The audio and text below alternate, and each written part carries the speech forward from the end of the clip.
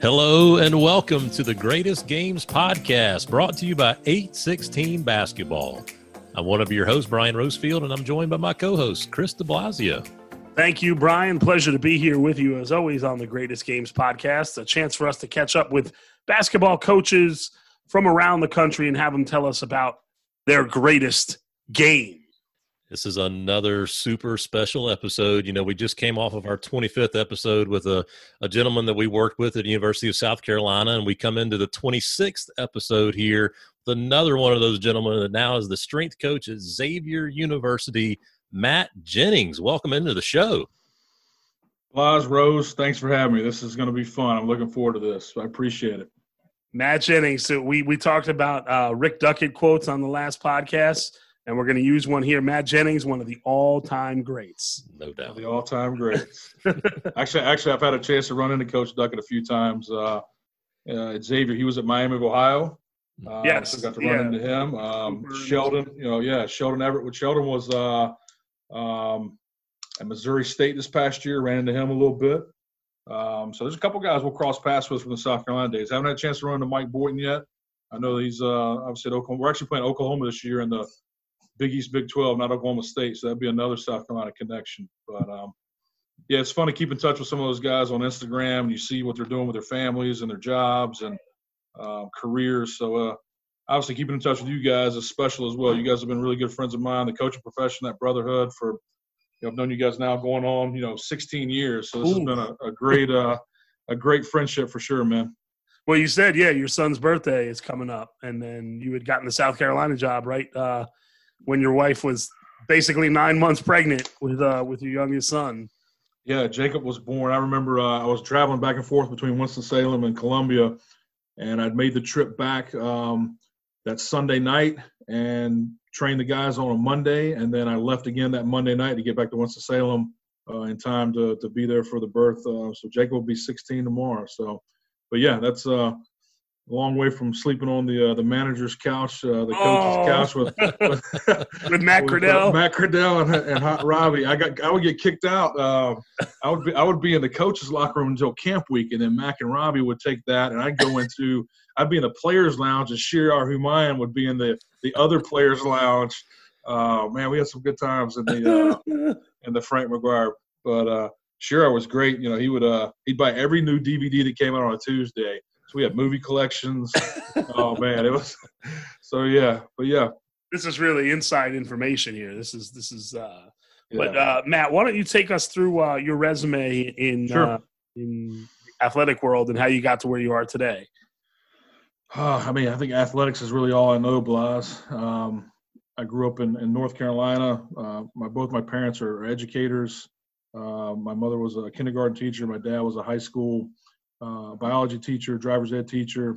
He also was a football coach. So that's where I get my bloodline of coaching comes from my parents, my coaching, teaching, education, background. But originally from North Carolina, went to school at the University of North Carolina, Chapel Hill, was a member of the football team there, was a GA at the University of Tennessee during some pretty good years in 97 and 98.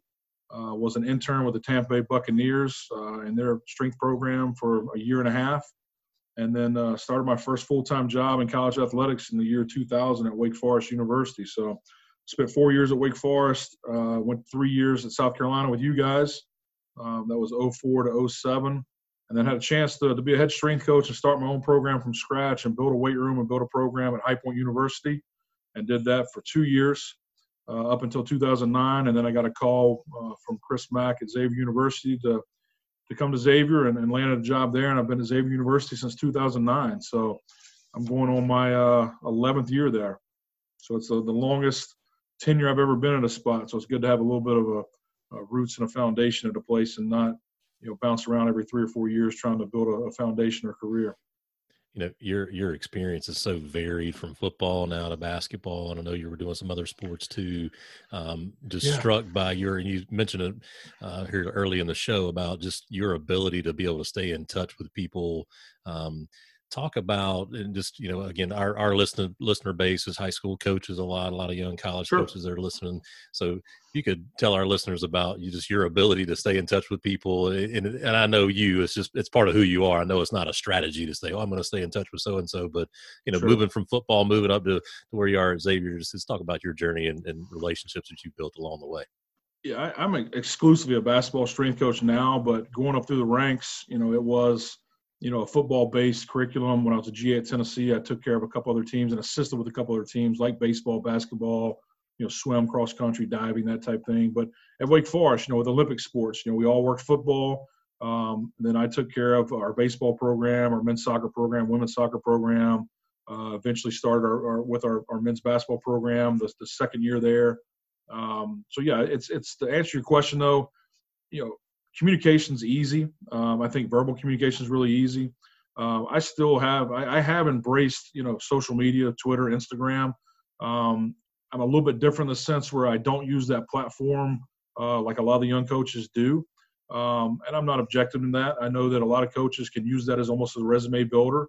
And I feel like in the last, 5 years or so, there's been a lot of young coaches out there that I think their content has been excellent. I think that content has allowed them to actually progress their career and actually achieve, higher level jobs because of the content they put out.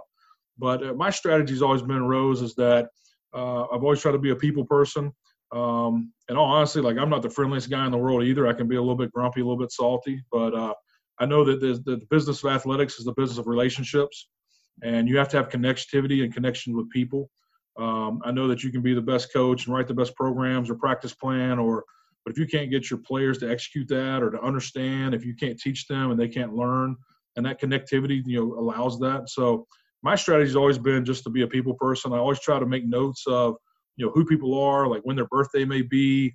I've always been good about, writing handwritten notes. And I think there's a lot of things in my career that have been progressed or jobs that I've achieved.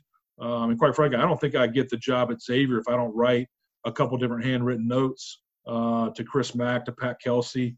I think those connections and those notes really made a strong impression with those coaches, and that allowed me to open the door and get a conversation started, for the head job here at Xavier. So my trick, my strategy in summation is to write notes. Go back to email's great, texting's fine, I get it, but if you can actually spend some time, put pen to paper, put a stamp on it.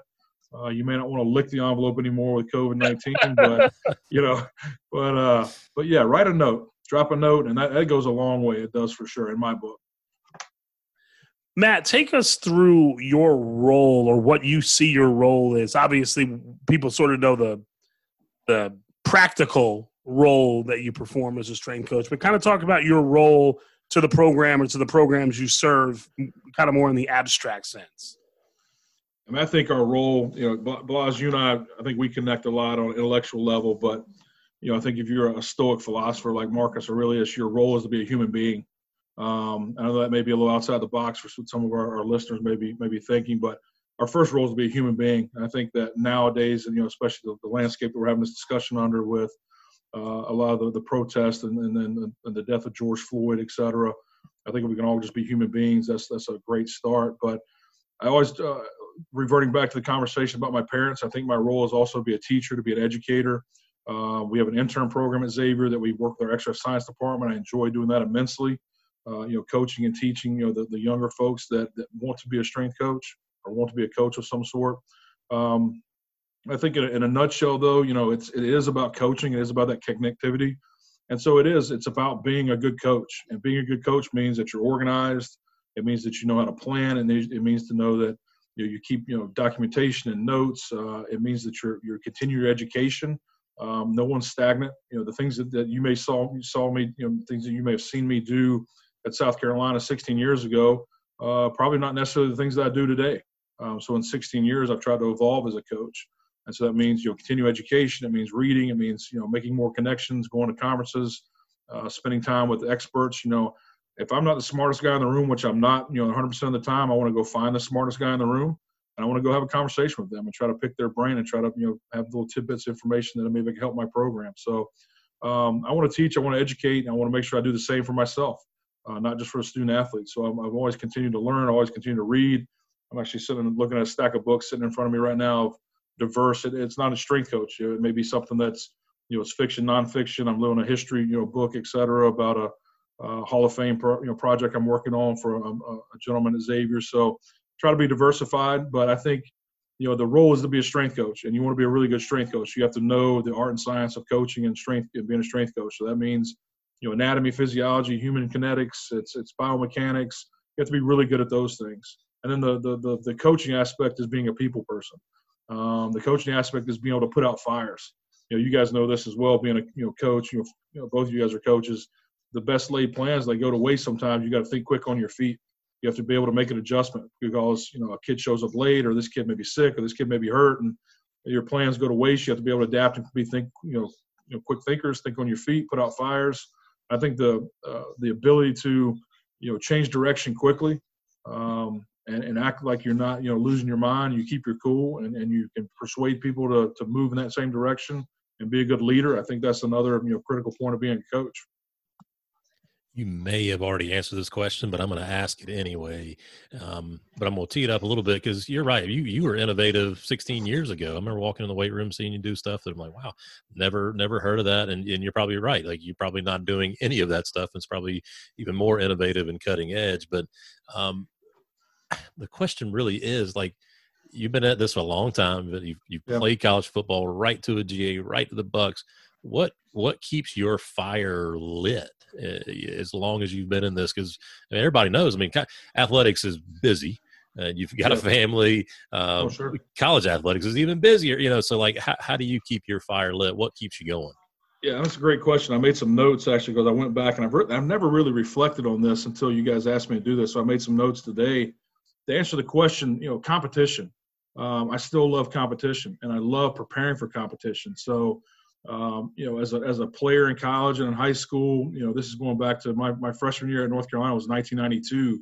So that's pushing, 28 years now that there's been some form of preparation or competition on the horizon. So being around young folks, keeps you young. I think that, keeps you on your toes. It does keep you busy. But I think I just love the competition, Rose. And that's a great question that, when I look back and I made some notes that I'll be entering my 20th college basketball season this year. And I've been a part of over 600 basketball games, which relates to probably over 2,000 basketball practices. So you get to see that competition every day, whether it's in the weight room, whether it's on the basketball court. But I think to answer your question in a nutshell, it's just about competition for me. That's really funny that you went back and made those notes, Matt. It happened so quickly at South Carolina. When Coach Odom decided to resign, we were at Arkansas, and the whole Arkansas trip was really odd. And when he resigned 2 days later, and when I look back at the Arkansas trip, it was really odd. Like the things he said, the things that were going on, and then you realize, oh, he was in the middle of negotiating, whatever. Yeah. And I remember he said to me, we're standing in the locker room before the game, and the players were out on the court. It was like me, maybe Coach Duckett, one of the managers. We kind of stand there, and he looked at me and he goes, Blas, he goes, how many of these games have you been a part of? Really? Because I was in my 9th season in college athletics at that point between Kentucky and South Carolina, and I kind of started to add it up, and I was like, wow, that's a lot. That's a lot of damn games in 9 seasons. Yeah, I figured out I've got a 381 and 220 record, so that's above 500. So that's good. Pretty good. And if you recall, I wasn't part of that last season with you guys. I left the year before because I kind of saw the writing on the wall. I saw that the administration was squeezing, and they were squeezing the fact that we didn't have a lot of roster players from South Carolina, and the school wasn't allowing special admits. There's a lot of that political administrative type side of things. But I saw a chance to move back close to home. I saw a chance to be a head strength coach. I saw a chance to start a program from scratch. And, my last year with you guys was the 06-07 year that, was one of 2 actual losing seasons I've ever been a part of. So that was one. And then I had one at High Point. So I'm looking back, we were 14-16 that year, and we were 4-12 in the conference. So, but yeah, that's beside the point. The point is that, the friendships last, the memories last, the players last, all good memories. It is. Even though we transition, we move on, it's still, no bad blood. It's all, water under the bridge, so to speak. And it's always good to reflect back on good times for sure. Talk about some of the mentors you've had specifically? Some people who have specifically meant a lot in your journey here. That's a good point. Yeah, going back, once again, I can't harp enough on my parents. My brother. They've always been so supportive. I think as a coach, I think coaches that have wives. My wife Jill is here in the house with me. If you're a coach and you have a wife that's special like she is, she pretty much allows me to do what I do. She's been so supportive in the sense, when we've relocated and moved, and we've moved over 10 times in our marriage. We've been married, going on 24 years this Christmas, and we've moved 10 times in that 24 years. So, it takes a lot to get a professional career started in this world. And so we've bounced around, obviously, from, when we got married, we were living in South Carolina, and then we bounced up to over to Tennessee. Then we went back to North Carolina, then back to South Carolina, and then back up to North Carolina. And there was some transition time in between there with me starting work and she staying at home with the kids, with the house, with the job. So I think, when you talk about inspiration and mentor, so to speak, because, coach's wife isn't just somebody that's a homemaker either. There's somebody that you can ask, questions of. You can, get feedback. I was talking to her today about some of the projects I'm working on at Xavier and read some things to her to get her feedback. So it's a good idea to bounce, questions and ideas off her as well. But, from a coaching standpoint, there's been a lot. I've been around a lot of good coaches, going from, Mac Brown at North Carolina to Tony Dungy at the Tampa Bay Buccaneers to, Phil Fulmer at Tennessee. And those are just football coaches. But basketball coaches like Coach Prosser at Wake Forest, Coach Odom at South Carolina, those guys have all been – I've learned something from everybody. And then you've got a couple coaches that I've been a part of, Bart Lundy at High Point and Chris Mack at Xavier, and now Travis Steele at Xavier. But there's a lot of strength coaches too, and I lean on a lot of the history and roots of our sport, of strength and conditioning. And there's one coach in particular. His name is Dan John, and I would really encourage all those high school coaches or young coaches out there, if you don't know who Coach John is, please look him up. So it's Dan, D-A-N, John, J-O-H-N. He's a wealth of knowledge and a wealth of resources. He has his own webpage, writes tons of books, easy to connect with. If you send him an email, he will email you back. If I call him in the morning, he will call me back or answer the phone. Like he's very great. So Coach John has been a very instrumental, mentor for me in my profession. And there's just a laundry list of other folks from either assistants that I've worked for, that I've hired and moved on to other places. I pick things up from everybody. I've learned things from both you guys. I have. I know Rose and I've talked about it, athletic administration, and we bounced ideas off each other. I know that, I think, in my opinion, Blas, you were the best video coordinator I've ever been around, just based on your knowledge of the game. You were almost like a fourth assistant coach in the video room, because you could break down film. You could assess, situations. You knew plays, sets, time, situation. Like you were a coach in the film room. So there's things like that you pick and choose, and you learn from everybody in that sense. So I know, Rose, with you guys being GAs, with Brett and with some of the other folks that were around, et cetera, like you guys are learning how to be coaches from other coaches. So, hopefully you guys learn something from me as well, picking up from as a GA, learning something from a strength coach, because obviously when you guys become coaches, you have to run your own programs. And I know Blas, you and I have talked about, strength training before. Rose, you and I have talked about it. So it's always good to, be a mentor and then have mentees or people that you can learn from and pass that knowledge on to as well. You've always been so giving. You're right. I mean, I've called you up about strength conditioning stuff. I mean, heck, you're the first person to ever tell me about Fiverr, to get logos made and videos made. Yeah. You're always on back to this innovative and cutting edge piece to you. It's the continuous improvement with you is just, it's always been an inspiration to me. And then, heck, I've got a book up here, a Navy SEAL book that you gave me years ago, Leadership Secrets of the Navy SEALs. I mean, it's just it's really neat to hear you go back through that. It's a great question from Blas about mentors, and I knew it was going to be a laundry list of folks, because that's just you can't go through a 20 plus year career without having influence from a lot of people, and I'm missing a lot of people as well. But like I said, we'll keep this as brief as possible. Otherwise, it'll be a world record podcast for you guys. You'll have no subscribers. I'm just looking up this Dan John guy, as you mentioned him. This dude's a badass. Yeah, Coach John is All-American discus thrower, competed at Olympic lifting, Highland Games, weight pentathlon. Jesus. Yeah, he's based out of Utah. So, but he's a wealth of knowledge. He really is. He's phenomenal. If you read any of his books, think about it. His latest book is called 40 Years in the Whistle. But everything is down to earth. It's easy to read. It's easy to comprehend. That's why the high school coaches, as your listeners are early college strength coaches, can pick up ideas, because what's old is always new again, and the basics always work in strength and conditioning. And I know that, Instagram and bro science and all this sexy training, this, that, and the other is great, but like what works has always worked, and it will continue to work, the basics. And Coach John has always taught me one thing is that you have to out-basic your opponents. Like keep the fundamentals, first, and be basic as possible. And strength cures all. Just get as strong as possible. That helps you run faster, jump higher, move quicker, because it's all about force production, and you just have to get stronger. So he's great. He's great. I'd really recommend a lot of you young folks and the young coaches out there, take a look at Coach John, because you'll learn so much from him. Matt, the name of the podcast is The Greatest Games. So we'd love to hear about the greatest game, the greatest games. You've got a couple, as much background information as you can give us, and why they are so special to you. Yeah, I'm going to hit you with a list here, because I couldn't narrow it down to one.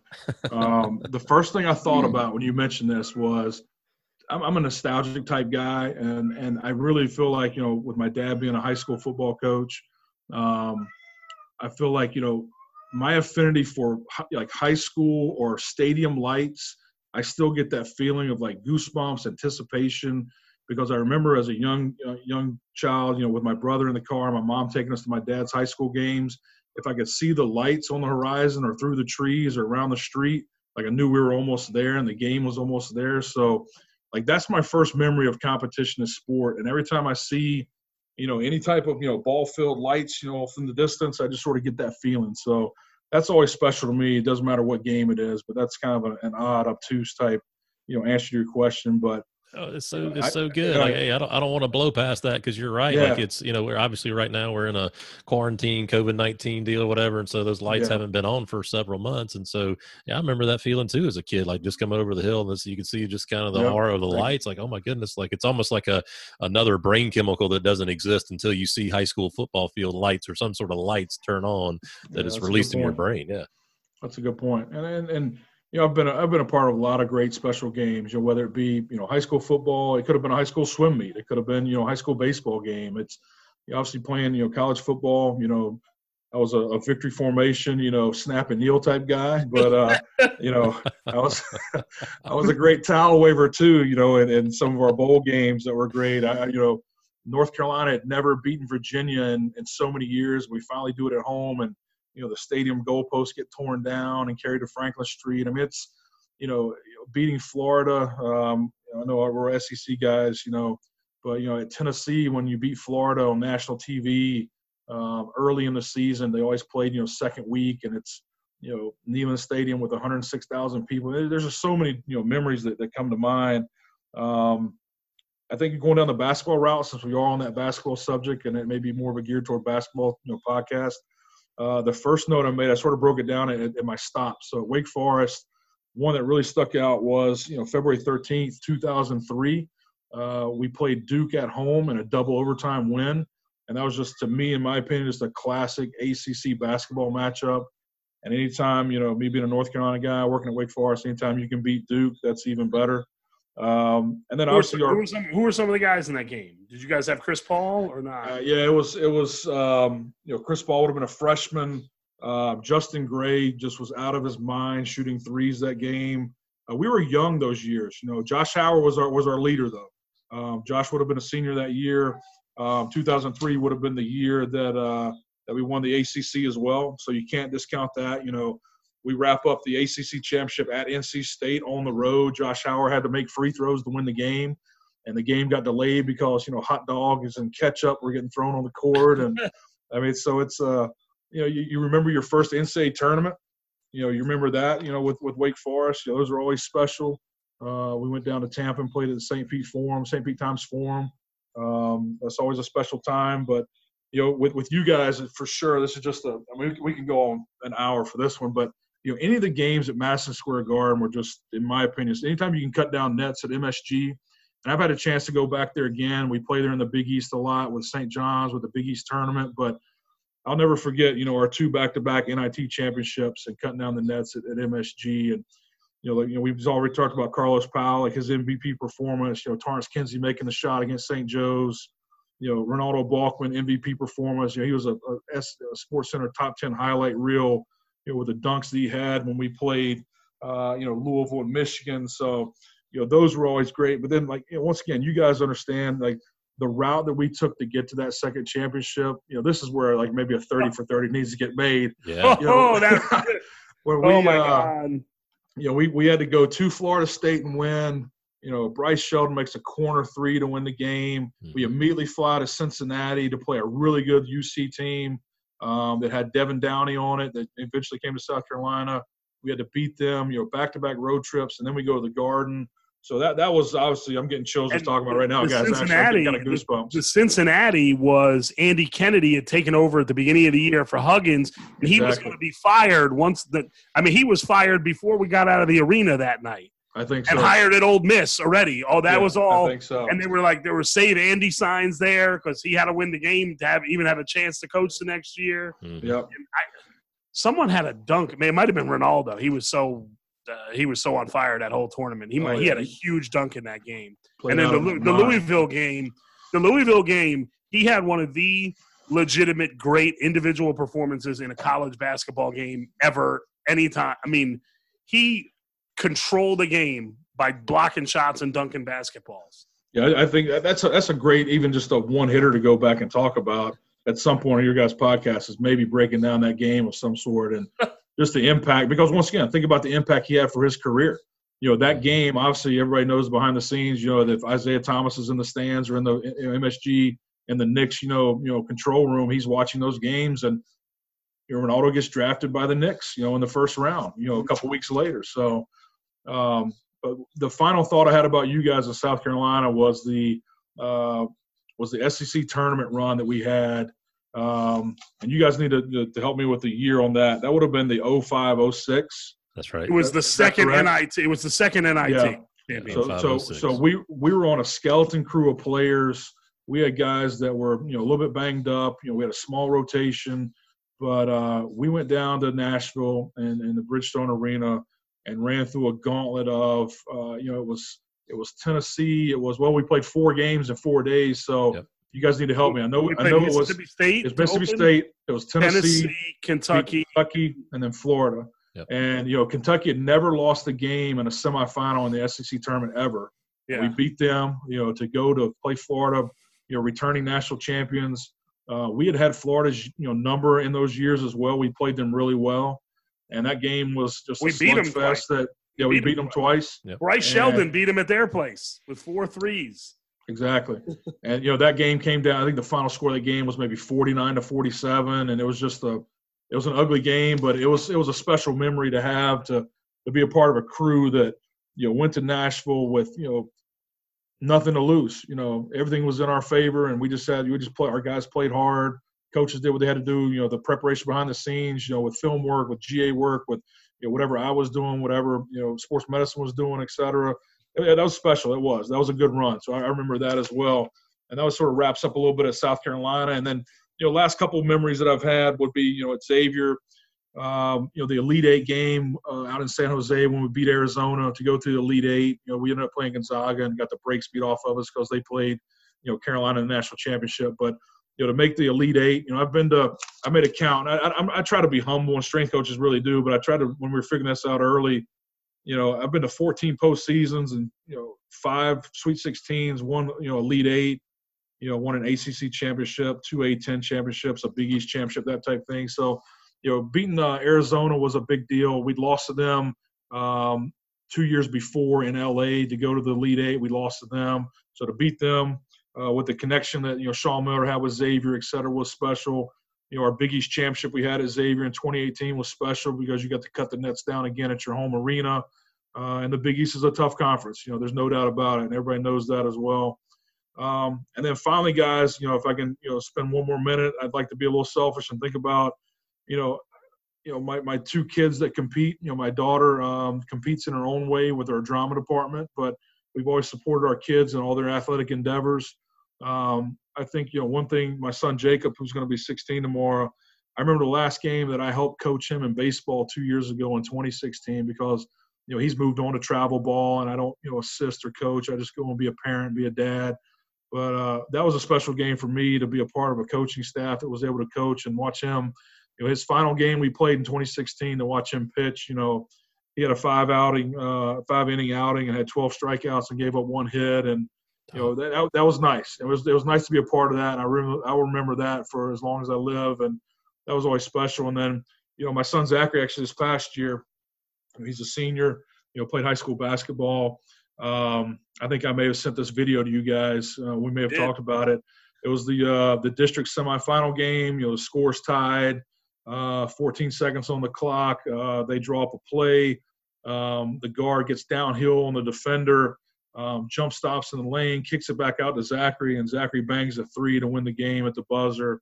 So that was special as well. Those are obviously there's professional highs and there's also personal highs. And once again, I can't do what I do professionally if I don't have a balance in a personal life. So I've got to give all the respect and love to my family. We talked about Jill before, but my daughter Delaney and my son Zachary, my son Jacob. So just want to give them some special recognition as well. Let's talk about Zachary's game winner. Were you there? I was there. Yes. Okay. Do you sit with your wife at the games? Yes. We sit side by side. Okay. When it kicked out to him, I always ask this question, Rose. You've heard me ask it. If you could have paused time, what's that terrible movie with Adam Sandler? I always talk about Click, right? Click, right. Yeah. If you could have paused time, what was your thought when Zach caught the ball? If you watch the video, you can actually hear me saying, Zachary, get to the basket, because I didn't think the guard was going to jump, stop, pivot, and kick it out. I thought the guard was going to go, try to go, 2-on-1 and just try to get off the glass. So I'm on the video recording, and I'm saying, Zachary, go to the rim to maybe offensive rebound putback. Exactly. Yeah. And he ends up squaring his feet up. He had a late closeout, late high hand, and he ended up banging it in. So what I thought was kind of cool about that also was we had our Xavier social media account does a really good job, and Mario Mercurio. Any of you young coaches out there, Xavier actually has a newsletter. If you want to get in touch with Rose or Blas or get in touch with me, I'll put you in touch with Mario Mercurio is our basketball administrator. Trey Scotty's our video coordinator, and also does some administrative work. But those guys have a newsletter, and Xavier's had a newsletter for a number of years. And what I'm told from Mario is it's the most publicized or most subscribed to email list that they have, across the country for high school coaches. So they put out a newsletter that has, coaching tips and plays, et cetera, this, that, and the other. But our social media account, good. It's really good. To get back on track. Yeah. Our social media account, Mario's done a great job with that. So we actually have 2 managers that are assigned to be social media managers, and they have professional cameras. They have professional video cameras. They do still photography. They do video edits with music, and it's part of recruiting. It's part of our game day. So anyway, the point being is I actually had Michael, one of our GAs, come over to the game and videotape and take pictures of that game. And he actually has some really good game footage and really professional photography of that game-winning shot. So that's something that we'll hang on to for a long time as well. And how many of the pitches did you call in the game where Jacob had the 12 strikeouts? Were you calling the pitches, Coach? You can take credit for those 12 strikeouts. Let's go. To be honest with you, I will take credit for it.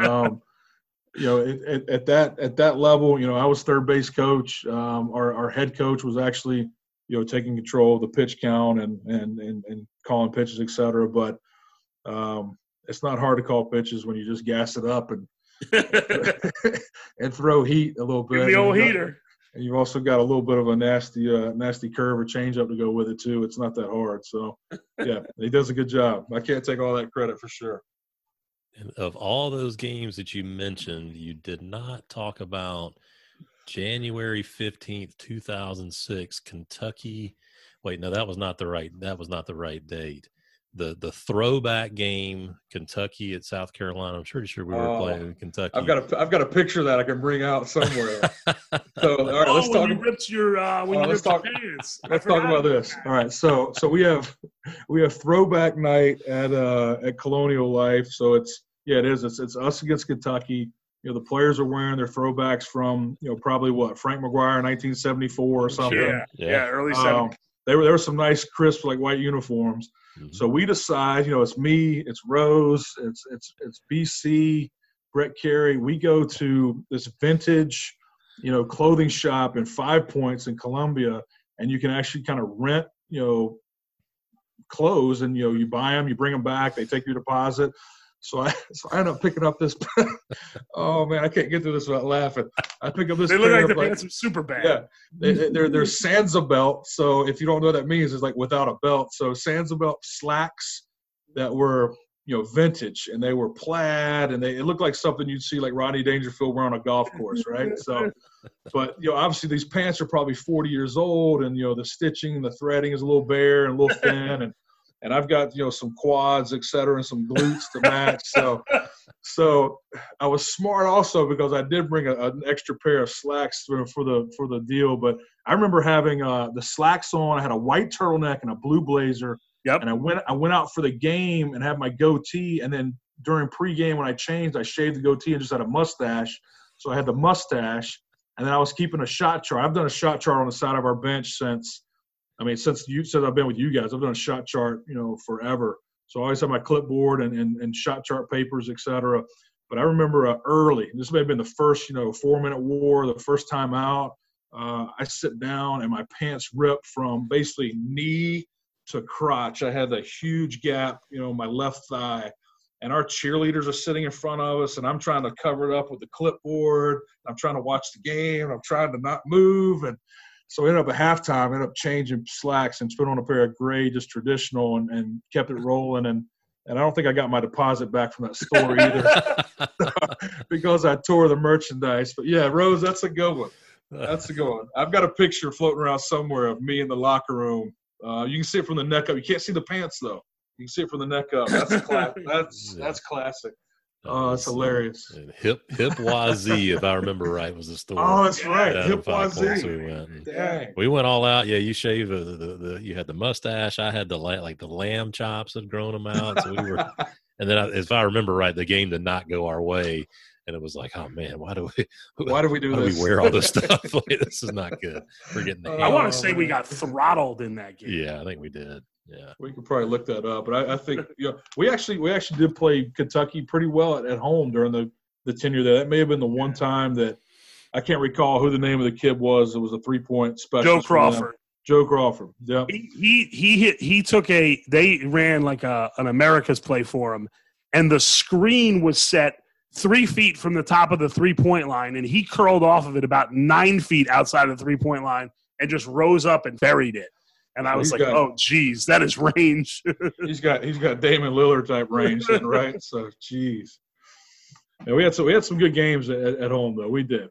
As our record, may have shown, may have not shown. I think I'm looking at right here. We were 7-9 in the conference, 6-10 in the conference, 4-12 in the conference. But our guys always played hard. They did. They were well prepared. I think they played hard. I think they always loved to compete. It was a good showing for sure. You made a good point about that team that won the second NIT. You said we had a short skeleton crew. We really did. We had the starting 5 and pretty much Bryce. Yeah, we had a 6-man rotation. Yeah, it was Trey, Rocky, Torrance, Brandon, Ronaldo, and Bryce, and that was it.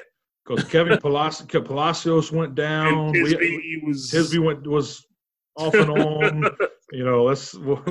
We all know. Wink, wink. So yeah, we had a 6-man rotation. So you got 6 guys playing, 35 plus minutes. We had some warriors on that team. We had some guys that love to fight, love to win. The Trey Kelly story. If you guys get Trey Kelly on board, I still tell our guys that talk about influence and men, et cetera. I don't miss an opportunity to tell people about Trey Kelly. I've been around a lot of good point guards. I've been around, obviously Chris Paul, et cetera, at Wake Forest. But, Two Holloway's another, Hempstead, New York guy. Blas, I know, Two Holloway played at Xavier. I've been around some really great point guards, some really tough guys. Chris Paul, obviously, is very special. Two Holloway is probably the toughest player But there was just something special about Trey Kelly and his story and his background. And I know he's doing some great things now too. But that'd be a great conversation to have too, is talk about Trey, because he was tough. And I know we're not supposed to talk about some things with medical and HIPAA laws, et cetera. But there's a year that he played on a bad knee that ended up having surgery after the season, that he didn't have surgery when he should have, and he ended up finishing the year. In all honesty, the 4-12 year, he probably was just as good in the SEC for Player of the Year, except we just didn't have a winning record. And who's the young man from Vanderbilt that won it that year? Keith Byers. Yeah. Not Keith Byers. Not Byers. Keith Byers was the old running back. It was Byers. Yeah, was his name. Trey led the SEC in scoring in SEC games that year on one leg. And our 4-12 record just wasn't enough to win a SEC Player of the Year, but the young man at Vanderbilt did. But Trey was phenomenal. Derek Byers, number 4. Derek Byers, that was his name. Yeah, Trey was phenomenal. He did some special things. He won that game. He won 2 games single-handedly at Southern Cal and at Baylor. The game he won at Baylor was one of the best performances by an individual. He had a baseline jump. He had a turnaround baseline jumper, with 3 minutes to go. It was just the most unbelievable shot I've ever seen. That's right. I remember we opened up the Galen Center. That was the first game ever played there, and we went to overtime. Yeah. Oh, that's good times. That is. Rose, you got anything to add? You're really a big part of this. Yeah, that year I just lived vicariously through y'all, because that was my first year at Ridgeview coaching, and y'all would call me, hey, we're out in LA, we got this going on, or hey, we're so I really it was fun, and I hated that I missed out on all the good times with you guys. That LA trip, that was whew. We had some fun that one night. Me, Brett, and Port. Well, which standard hotel were we talking about? The one downtown or the one on? No, in Irvine, when we went to that club in Irvine. We went to Sutra. DJ AM was playing. DJ AM. That actually was, quiet as kept, as another old saying is. That was a phenomenal. Once again, I'm going out to the triangle version of Irvine at this club Sutra that Port paid the $40 entrance fee for, whatever. $30 a head. He paid for all 4 of us. And I remember there was some LA Angels players in there. There's some pro guys, etc. I was there just to enjoy the music. I mean, that's sad to say if you're in LA, but the DJ AM, I mean, it was phenomenal. It was. I know that we lost at Irvine also, and then we won at Southern Cal. Terrible loss. I remember we had a good time at the Standard Hotel downtown on that big rooftop, and then actually went out to the Standard on. I love LA. We love it. Sorry, Rose, you weren't a part of that. Sorry, it's all right. I'm glad y'all had a great time, and said I could live vicariously through y'all. I had some great voicemails from y'all that year. I was going to say probably some text messages and voicemails. Well, if we're talking text messages, let's talk about. I've got to give Coach Rosefield, just the biggest props imaginable. So all you coaches out there, young folks, et cetera, cannot imagine what texting was like, in 2004, 2005, because it was like dialing on a phone. You had to actually push buttons multiple times to get letters.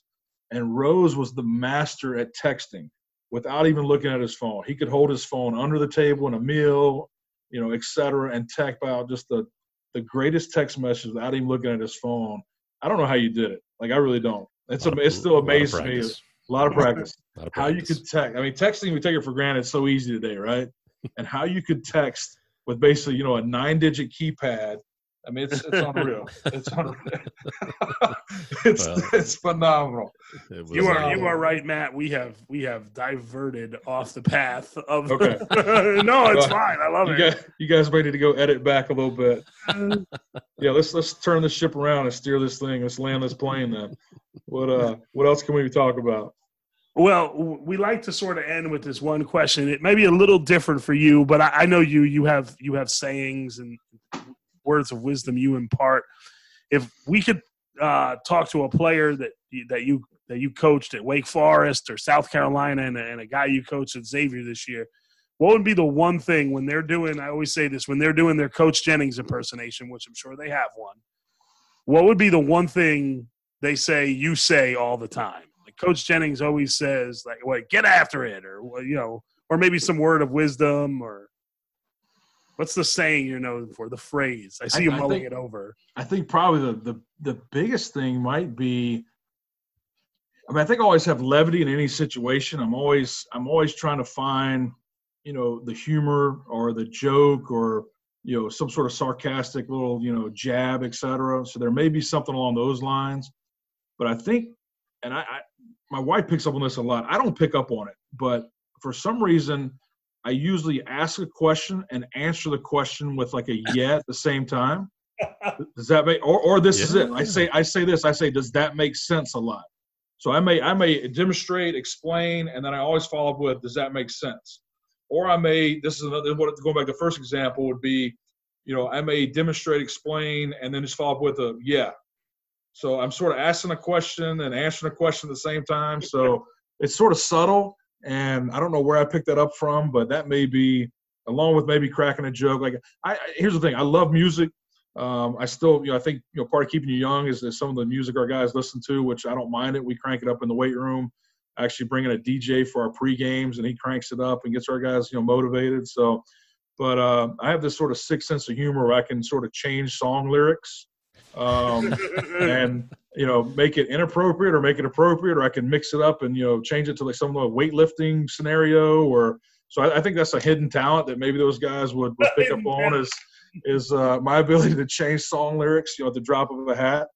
And I've got a pretty good memory about things, but I don't know. Hopefully guys have good memories. I think our weight room is always a place to foster, competition that we love so much. It's a place to, actually, physically prepare, mentally prepare for competition. That's what, like I said before, what I enjoy the process is that, it's the journey. It's not the end destination. We've talked about the games. We talked about cutting down nets. We talked about championships, and those are great, but there's so many more great memories made behind the scenes, with the day-to-day preparation, cutting film, watching games, constructing a practice, doing a weight room session, anything we're doing to help our players. I've always enjoyed that process. So that's always special to me. Matt, you are super entertaining as a podcast guest, but I tell you what, it's so neat to be able to connect with you this way. And you brought a lot of value to our listeners, and I'd love for you to pub anything. I know you talked about Xavier, MBB on Twitter, but any kind of social media you'd love to give our listeners, any way they can connect with you. Love to hear about it. Yeah. I'm more active on Instagram than anything else. If you want to follow me on Instagram, it's _ Matt Jennings, MattJennings. And we do have a Xavier Strength account as well, if you want to take a look at that. And it's simply Xavier Strength, all one word, XavierStrength. We've been using that Xavier Strength account during the COVID crisis to put out a lot of content for our student athletes. But I kind of hit or miss on my personal account. I use it as a reference and a resource, to see what other folks are doing and keep in touch, and another means of keeping in touch. But I go through some phases where I post a lot. I go through phases where I don't. I do through phases where I post about family and not work, and sometimes I do work and not family. So it's a little hit or miss. But I'm on Twitter as well, but Instagram's the easiest way. If you want to send me a message on Instagram, _ Matt Jennings. And sometimes I may get a little mad dog and get off the leash, and you never know what may happen after that. So there it is, man. There it is. I must say you're a fun to follow on social media, and your personality and your goofiness and your sense of humor comes through loud and clear. So I love it. Good. Got to stay young, Rose. Got to stay young. That's right.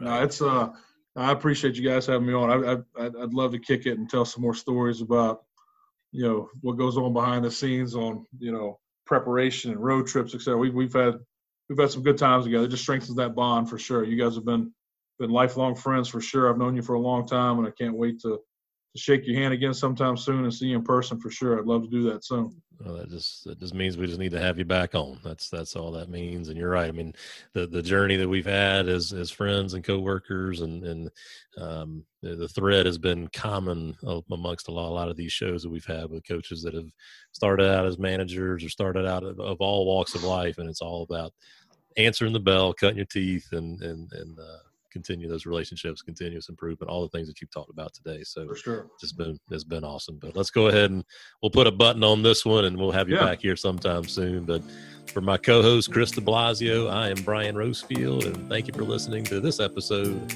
of The Greatest Games.